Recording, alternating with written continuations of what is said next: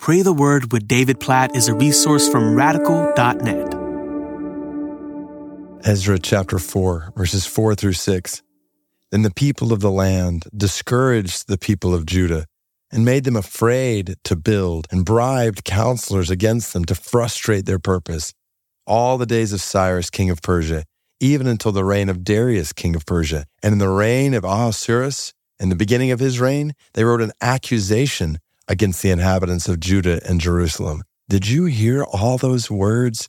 As the people of God are working on rebuilding the temple, the people of the land discourage them, they make them afraid, they bribe counselors against them to frustrate their purpose, and they write an accusation against them. Just think of all those words: discouragement, fear, frustration, accusation.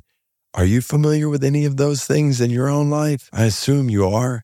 And maybe right now, just think about people listening to this right now.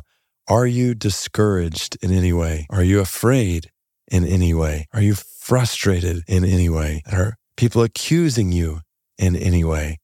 Oh, don't miss this. I think about Ephesians 6. Our battle is not against flesh and blood, but against the spiritual forces of evil in the heavenly realms. I have no doubt that the adversary, the devil, Satan himself, right now wants to discourage you, to make you afraid, to frustrate you, and to bring accusations against you. And I just want to encourage you from the word of God in Ezra 4 today to resist him and stand firm amidst the efforts at discouragement coming your way, amidst the efforts to make you afraid. No, be courageous and do not fear. The Lord your God is with you. Hold fast to his word. Obey his word with courage and without fear. And do not let the devil's accusations against you or his attempts to frustrate God's purpose in your life succeed. No, fight those accusations with the word of God. Fight his attempts to frustrate God's purpose in you with resolve to obey God. Engage in spiritual warfare today and press on, persevere with all that God is calling you to. Oh God, I just pray this word over every single person listening right now. Even as I prayed over my own life, God, we pray that you would remove discouragement from our lives, that you would remove fear from our lives. Even right now, oh God, that you would remove frustration of your purpose in any way in our life.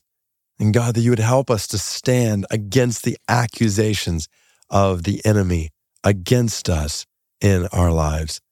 Oh God, help us to stand firm in spiritual battle today and to continue in all the work you call us to do in every way, to obey you today, to love others as ourselves, to love you with all our heart, with courage, with boldness, with compassion, with confidence, without fear, based not on ourselves, but based on your spirit inside of us. And God, we pray this specifically over your people who are on the front lines sharing the gospel with unreached people around the world. God, we pray that as they face all these things, discouragement, fear, frustration, accusations, God, we pray that you would give them victory. You would help them to be strong and courageous and to proclaim your word with boldness and not to listen to the accusations of the enemy.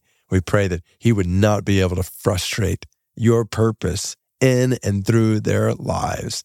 God, we pray specifically for the Basit people of India. We pray that as your people go to share the gospel with the Basit, that they would have success in that work.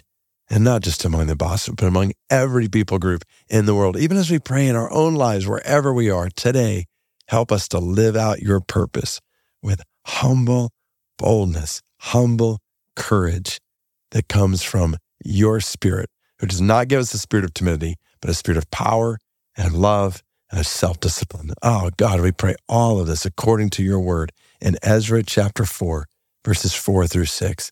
In Jesus' name, in the name of the one who is in us, who's greater than the one who is in the world. Amen.